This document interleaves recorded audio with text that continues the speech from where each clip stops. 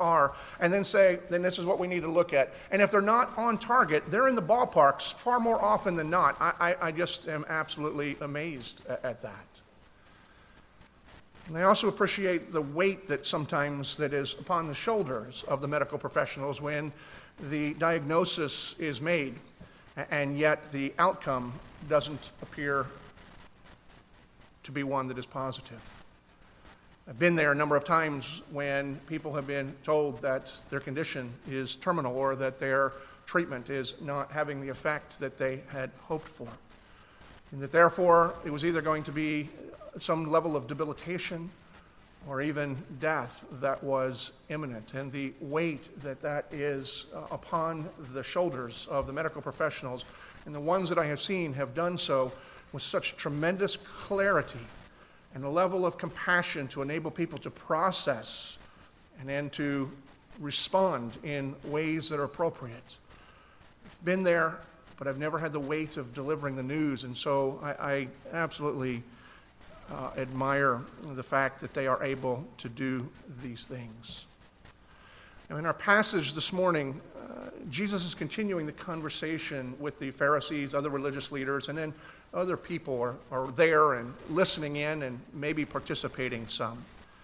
And what he is speaking about in this portion of our passage is not something that is necessarily very positive. In fact, there's a sense in which you read this and think, this is kind of dark, this is kind of a bummer. This is not one of those uplifting kind of passages that we like and that bring us a level of inspiration. And nevertheless, the words that he speaks here are important, they are profound, and they are pertinent to every one of our lives. And what is intriguing to me here is Jesus, who is sometimes known as the great physician, he is doing essentially what the physicians do that brings me admiration for them. If you look at the passage that we just read, and particularly in verse 24, you read that Jesus says these words that are firm and even rather stern, but they create not only a framework for this text to give us an outline and an essence of the subject, but Jesus is doing some things that you would expect a physician to do. Because he said, unless you believe that I am he, you will die in your sins. And what Jesus is doing there as the great physician is he is diagnosing the common condition of humanity. He is communicating to us the consequence of that condition. And he is also prescribing the only cure that is possible for our condition, all things that we would see a physician doing. And that's the course of what he is describing here. So first we need to understand what it is that Jesus is saying. It is our common condition. And we see it quite blatantly in the passage. In verse 21, Jesus says this, so he said to them again, I'm going away, you will not seek me, and you will die in your sin. In verse 24, I told you that you would die in your sin, for unless you believe in that I am he, you will die in your sins. We see kind of a repetition there. Jesus kind of a run on saying the same thing over and over again. You will die in your sins. Now, one of the things that's always important to remember when we are looking at the scriptures, that when Jesus is repeating himself like this, it's not like for most of us who speak and we're trying to figure out, forgot what we were going to say or forgot that we had said something. He's making a very deliberate point. And when he repeats something 3 times like this, you will die in your sins, that's the point that he's wanting to get across. That's what he wants everybody to hear. That's what he wants people to remember. And in doing this, what he is describing to us is the condition of all humanity. It's common to every one of us. He is saying every one of us experiences and is affected by a condition of sin. And yet, we hear that, and there is a sense in which, particularly those who are gathered here, we might say, okay, we know that, that's basic, that's fundamental, but we need to hear what Jesus is saying if he's going to speak to us today, in order that we would also gain the benefit of what he wants us to understand from this passage as well. And we need to remind ourselves that sin is not merely breaking a rule or breaking some set of rules.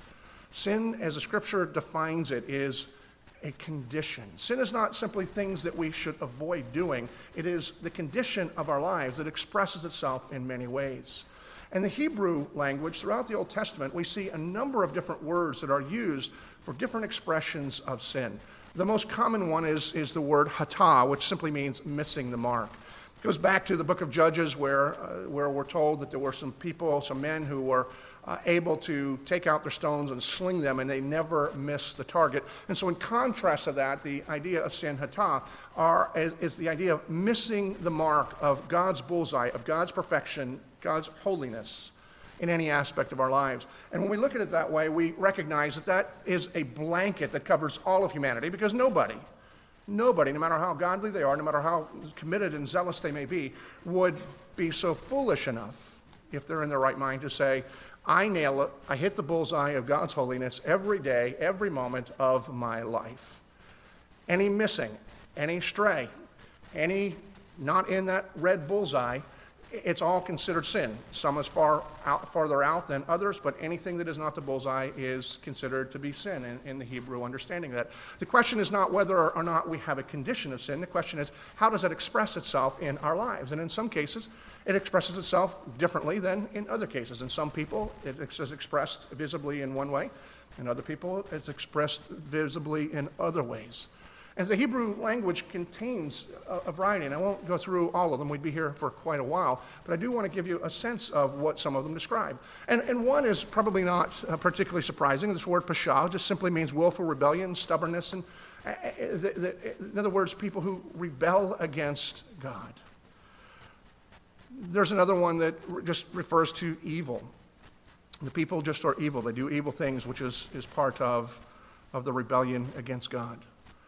There's another Hebrew word that is the word avah, which simply means to stray from the path or to wander off and to stumble. And the imagery here is that of somebody who's on perhaps a mountain hike. So imagine going on the Appalachian Trail. And there are paths that are clearly marked, and if you stay on the path, then it is significantly safer than if you were to get off of the path. It's been marked, it's been laid out, it's been plowed down, and you're far more likely to be able to get from point A to point B if you remain on the path. But if you're familiar with the Appalachian Trail, or particularly in the Smoky Mountains where I'm most familiar with it, you may also recognize that while you are on some of those paths, there are other paths that look quite inviting that crisscross the marked path. And they seem wide, they seem well maintained, they seem quite inviting. And yet the reality is they've not been laid out by the Forest Service or by the rangers or any of the trail organizations that maintain the trail. They're made by the elk and the wild boar and the bear and other wildlife that are walking back and forth, crisscrossing, couldn't care less about the trail that's been laid out for others. And because those are rather large animals, the paths can be sometimes wide, and because they're heavy animals, they beat down the path, and they look every bit as inviting sometimes as the path that is laid out by the Park Service that will get you from point A to point B. But every year you read of any number of people who have strayed off of the marked path and taken one of those paths, thinking that it looks inviting, whether they do so believing that they have more capability in the outdoors than they do, or because they naively have just taken the wrong path and they're following it down until it comes to a point that is no longer maintained. In fact, it becomes quite treacherous. And so that's the image that word talks about in the scripture that we may not consider to be sin. It's things that are not necessarily evil, but getting off of the path that God has laid out for us. He has marked it. He's told us if we stay on this path, life goes a whole lot more smoothly. It's not that we won't have any difficulties or anything that would be obstacle in our lives, but this is the path to walk in life. And yet we are prone to wander. Sometimes intentionally because something looks inviting. Sometimes unintentionally because we just not notice and we just didn't know better. And we get off of the path that God has laid out, and we find out that it becomes treacherous. And we tend to focus on the fact that it's harmful for us, but God calls that sin as well. And we see it in very practical ways. Perhaps one of the most glaring in our culture today deals with the way that we look at our day-to-day calendars. We are such a busy people. We're also a people committed to recreation. And yet we emphasize the recreation, our need of rest. And we've somehow lost sight of the fact that God made us, knows that we need the rest, and he has said 1 day in 7 is to be set aside from the rest of our labors and resting in his presence. And yet we put so many other things in priority that I know of people who feel when time comes that they need to take rest. And so what they take a rest from is God's worship, God's day, God's church, and God's people. On the face of it, it doesn't seem to be an evil thing. And the people that I know that engage in that certainly are not evil people. There's plenty of things that need to go. I understand. But the fact is, we wonder now why we feel so tired, so worn out, so no focused. We wonder as families when we prioritize recreation over worship, then why our children are not growing up and walking in the faith. They are. They're walking in the faith that is our priority because we've wandered from the path. It's not bad people, not evil people. It's not people that don't love God. But it is an area that God describes as sin. We have other words as well that describe things that are quite common. There's one word, akash, which means to twist or to pervert or to distort. And the biblical example that comes to mind there is in the book of Micah, where the prophet describes some of the rulers as those who detest justice, and they make crooked things out of those things that are already straight. In other words, they take the things of God that should be relatively simple, and they twist them for their own purposes. We are so prone to that, taking the gifts that God has given to us, and then we use them in ways that God never intended. And then we end up facing consequences of doing that. We do it in relationships that are meant to build us up, and yet there's something in us that sometimes uses the people who are around us. Some knowingly, some not knowingly. I think of things like technology that is a gift through God's common grace, and the benefits that come into our lives through having access to information, and yet we've used it to make pornography present in your hand 24 hours a day, or communication access to things that are not going to do us any good. And God calls that kind of twisting of his truth, of making crooked that which he has made straight, he calls that sin. And then there's another category that really goes along with all of the other ones. There's a word it's avel, which means folly or stupidity. And we see this expressed in the book of Proverbs, where Solomon writes, "The fear of the Lord is the beginning of wisdom, is the beginning of knowledge, but fools despise wisdom and instruction," or fools despise correction. And what he's describing there is a category that refuses to take the information that would lead to the correction, that get them back on the path, or to stop warping the things that God has given. And it reminds us that our problem is not really an intellectual problem here, it's an emotional. It's not a matter of that we can't process the information, it's a matter of we despise the information that we maybe, in other words, we don't want it. We don't consider it something worthy of our attention. That's an emotional response. Now, perhaps we justify it in our own minds by saying, look, nobody really understands the full circumstances. People don't understand me. They don't know what was really going on. So why should I listen to somebody else if they're going to be just criticizing me and trying to make me do things differently?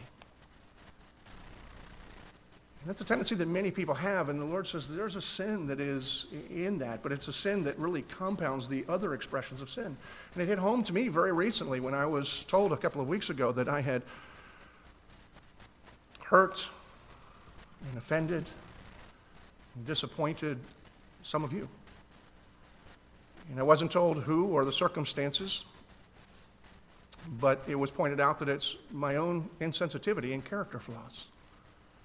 And it is a kick in the gut. I was literally nauseous for a couple of days. And if you are one of them, it's not appropriate in the sense of I don't know who. I am deeply sorry, and I would love to resolve that. But the issue here is, as I received that kick in the gut, as someone was trying to communicate with me, I found my natural instinct reaction to say, enough information already. I got the facts. I don't want any more. Don't be poking your finger into my life and my lack of character.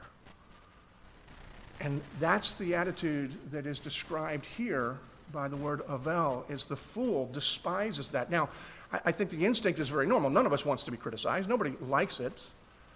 And yet it's the fool who won't receive it. And there's a compound of sin. And so these are just suggestive of the different ways in which sin is our condition, that Jesus is pointing out as saying is our condition. It is very much alive in all of humanity, in every one of us. And these may not be your issues, but Jesus said it is the issue, that the sin itself is an issue for every one of us. And so the Bible is showing us overall that sin takes many forms. And it's just simply as a matter of failing God and straying from God, distrusting God's gifts and his words, or despising God's wisdom. Those are just some of the outward ways, and we are very creative in the ways that we may choose to express them. And Jesus is making us understand here. You will die in your sins. This is the condition of humanity. Every person that has been born has this problem. And we now are faced with this, and this is what Jesus is saying to us, whether we accept this or not. Because the sad reality is, as clear as this is, not everybody accepts that this is the problem common to humanity, or even the problem that is fundamental to our being. In fact, there are some who should be proclaiming this truth, who have been entrusted with pulpits and ministries, who themselves refuse to share this. I remember hearing an interview a couple of years ago. Michael Horton with White Horse Inn was interviewing a very prominent religious leader. I was going to say Christian, but I'm not so sure about that. But he'd built quite a large church. I'd give his name, but I don't want to do that. But he had a crystal cathedral. And he asked, Horton said, let's start fundamentally. How do you define sin? And the response was, sin is not loving yourself enough. To which Michael Horton rightly said, well, I think we got that backwards. I think sin is loving yourself way too much and not loving God enough. And so that conversation. But there is somebody who is tasked with proclaiming what Jesus has said. And Jesus here saying, look, we have a condition of sin. And they're redefining. And he then speaks a language, which is probably part of his popularity, that affirms what the world says, because most of the world tells us our fundamental problem is not sin. Our fundamental problem is we lack self-esteem. If somebody would just affirm me based on who I am or what I want to do, and just affirm whatever my decisions are, if people would just tell me that I am great, then I'd feel better about myself, and then I would do better. And that's the world's mindset as a whole, and unfortunately that sometimes finds its way even into the church. But it was interesting, because I ran across an interesting article not too long ago, and I put it aside. It was an article titled "The Trouble with Self-Esteem" by a writer named Lauren Slater, who wrote for New York Times Magazine. And the article itself is probably 15 years old, but what Slater did is she was dealing with a topic, and she quotes a researcher in the field of self-esteem. And here's the quote that was in the article from that researcher. The fact is, we've put antisocial men through every self-esteem test we have, and there is no evidence for the old concept that they secretly feel bad about themselves. These men are racists or violent because they do not feel bad enough about themselves. And so this person who's writing, who's not a believer, is not suggesting that the problem we have is sin, but he's refuting the whole idea that our biggest fundamental problem is that we lack self-esteem. He's speaking the same language that Jesus is without naming it, and he's reaffirming we have a sin problem. Another leader in pseudo-Christian circles today has repeatedly explained that he will not talk about sin or hell or anything else that is hard to hear. And during an interview on CBS Sunday Morning, Easter, special edition on Easter of 2016, here's what this man had to say. Most people are beaten down enough by life. They already feel guilty enough. They're not doing what they should, failing raising their kids. We can all find our own reasons. So I want them to come to our meetings and to be lifted up and to say, you know what, I may not be perfect, but I'm moving forward, I'm doing better. And I think that's what motivates people to do better. And I have to confess, there's part of me that I understand that mindset, because frankly, there's a whole lot of other texts that I would rather talk about than the one that we have before us today. I mean, you can read this and you could even say this is a bummer. It's one of the benefits of working your way through verse by verse through a book of the Bible is because you deal with things that you might otherwise choose to avoid. And I would much rather give good news than bad news to people. And I do know life is hard for many of you, all of us at some time or another. And so it would be much better to simply give only the good news. But the question I always come back to is, what if our medical doctors did that for us? Look, it's bad enough already. You weren't feeling good or you wouldn't have come to the hospital in the first place. And then, I've tried to find a parking spot in that garage and, you're probably already frustrated with that. And then we stuck you with all sorts of things and done the tests. We do have the results, but I'm not going to tell you because the day's bad enough already. So just go be happy. I believe the phrase is medical malpractice. I mean, you'd own that hospital, wouldn't you, if your doctor actually operated, but I have the condition, I know what's wrong with you, but I'm not going to tell you because it'll make you feel bad. And Jesus doesn't operate that way, and it's not because he's lacking compassion or because he doesn't care. It's because he does. I was struck by these words by a guy named Ray Ortland. And he says this: a God-given sense of sin is like the lance of the divine surgeon, piercing the infected soul, releasing the pressure, letting the infection pour out so that healing can begin. And so as much as we don't want to hear this, and as kind of in your face and negative as Jesus is being in this portion of the conversation, it's because he is the great physician and he is revealing to us this is the common condition of humanity. We all have a sin problem. And to compound that, the problem with a doctor not giving the condition is you can't respond. Because if you don't respond, you will experience the consequences of your condition, but sometimes there is a cure for your condition, and it's only with that information. And here, Jesus laying this out, he's calling these people, and through them, everyone, to respond to the reality of the condition. Because there is a consequence that comes when this condition, our condition of sin, goes unchecked. And we've already heard it. The consequence of our condition is death. You will die in your sins. Paul says the same thing in Romans. The wage of sin is death. It's not only the bad sins, things that were evil, things that harm people, but even the things that would seem relatively innocuous, getting off the path, missing that mark. All of it is sin. It falls short of the holiness of God, and therefore it brings death. And that's what Jesus is saying here. If we begin again in verse 21, so Jesus said to them, I'm going away, and you will seek me, and you will die in your sin. Where I am going, you cannot come.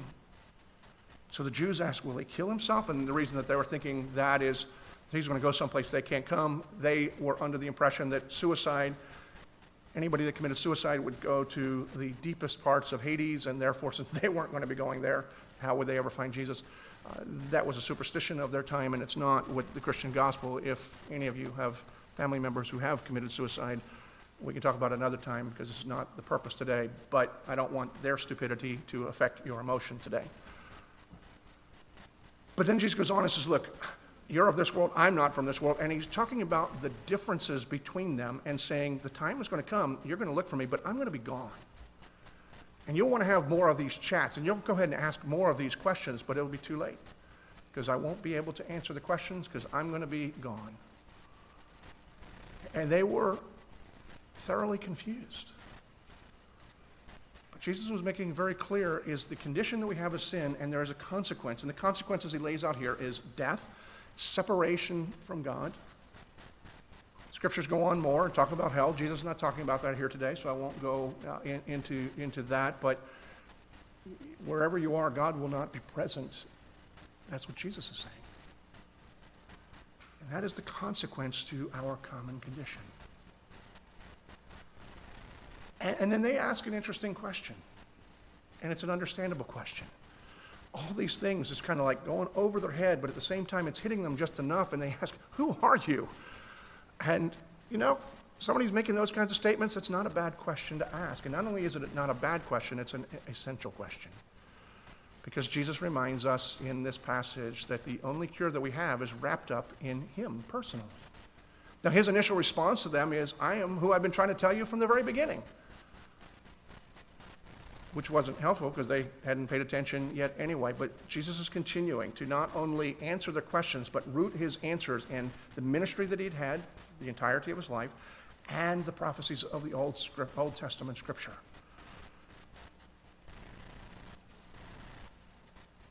And yet, John tells us they didn't get it.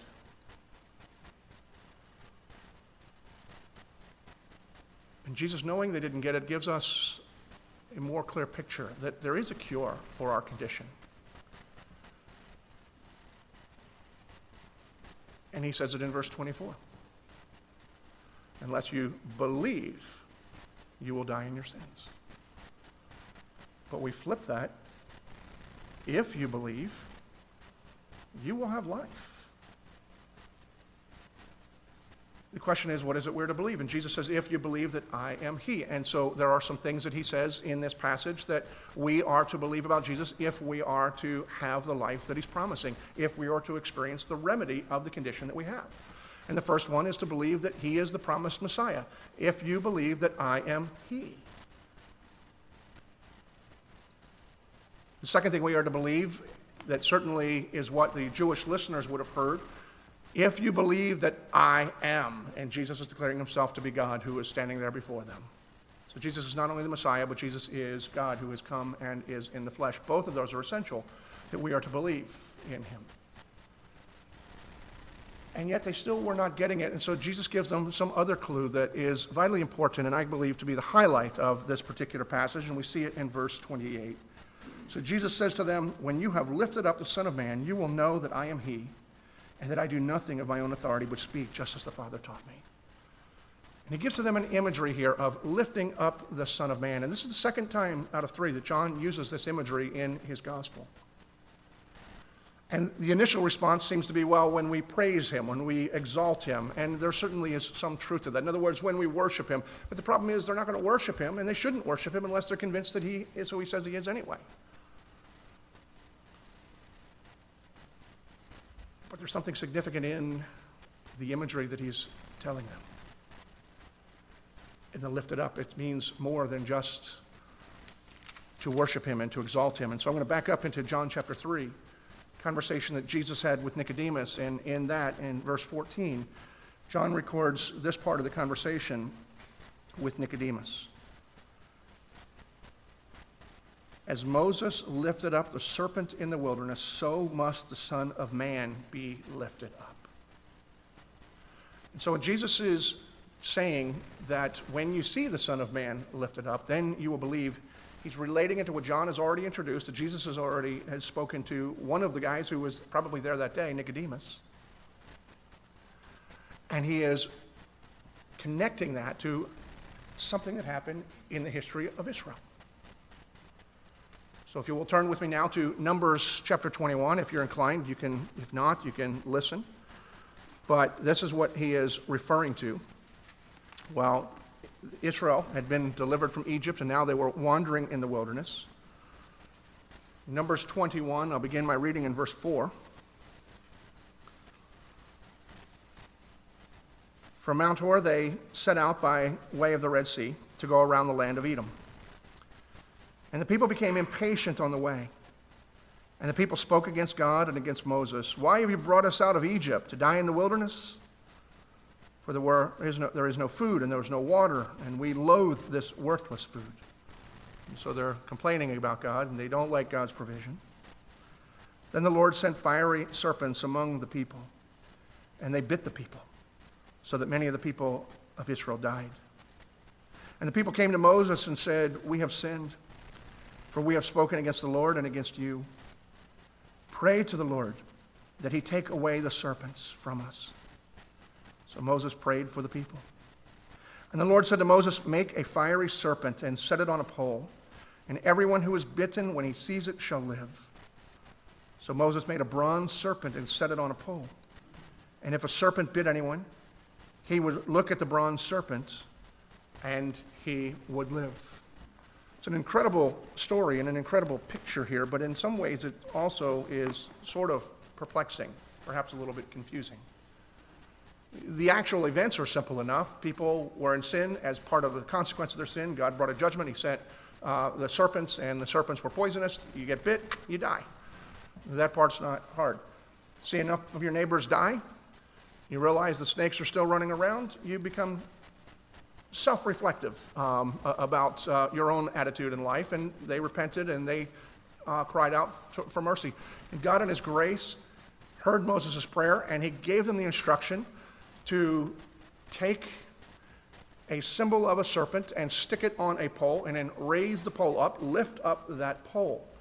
The mechanics of the story are not particularly difficult, but what is odd is he's lifting up the symbol of the thing that is afflicting them in the first place, right? I mean, that seems weird. I mean, why would you lift something up and kind of exalt that which is causing you harm?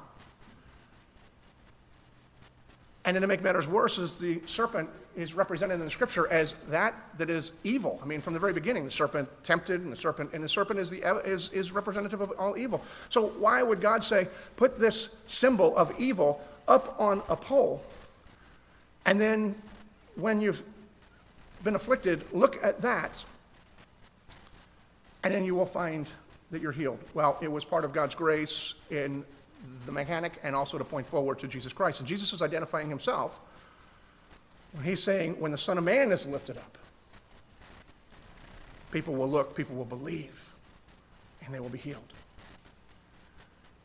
But it still may be confusing to some because, the serpent represents sin. Jesus is God in the flesh. Except that on the cross, we are told that he who knew no sin became sin on our behalf. And on that cross, when Jesus was lifted up, in a sense, as God is looking at that, he represented sin, and God poured out all of his wrath that sin deserved, that we deserve, upon Jesus Christ. And yet when we look to that pole, and we look to the one who was lifted up, who became sin on our behalf, and we believe in the fact that he did that for us, we are forgiven. We are set free. We are healed. This is the remedy of our condition that God has prescribed. And Jesus says, when I'm lifted up, then you'll know. And Jesus is saying, look, you need to believe that I am the Messiah, I am God, and that my death is God's prescription for you.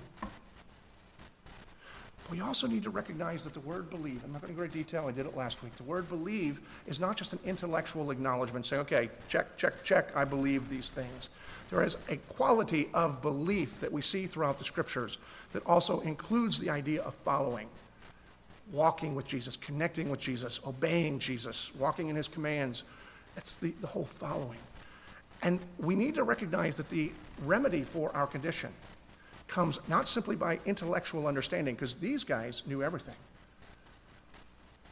And the scriptures tell us that even the demons believe that Jesus is the Messiah, that Jesus is God who's come in the flesh, and that Jesus was lifted up on behalf of us, but they shudder. It doesn't do them any good. There's a quality of our faith that connects us to Jesus. I'm going to wrap up with this. I remember hearing the story some time back about a man named Dr. Gordon Alice. And Dr. Alice was a noted chemist and pharmacologist, and he's widely considered to be the pioneer of the use of insulin to treat diabetes. So through his chemistry and through the medicines that he made, he came to that discovery, and he was the one who began the treatment of diabetes so that people could live with it and to minimize the effects of diabetes. And yet in the tragic irony of his life is that Dr. Alice died from complications of diabetes. So the people that were close to him had to come to one of two conclusions. One is either he didn't know that he had the condition, or two, aware of his condition, he didn't apply the only remedy that would have saved his life.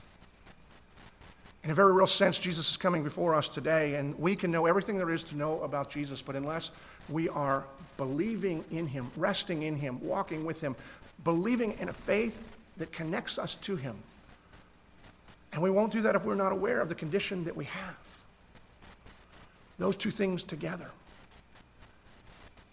we receive the benefit Jesus is prescribing here. See, the tragic reality that we all understand is this: every one of us is going to die at some point or another. But the question is, Jesus is posing it before us today, is this: will you die in your sins, or will you die in your Savior?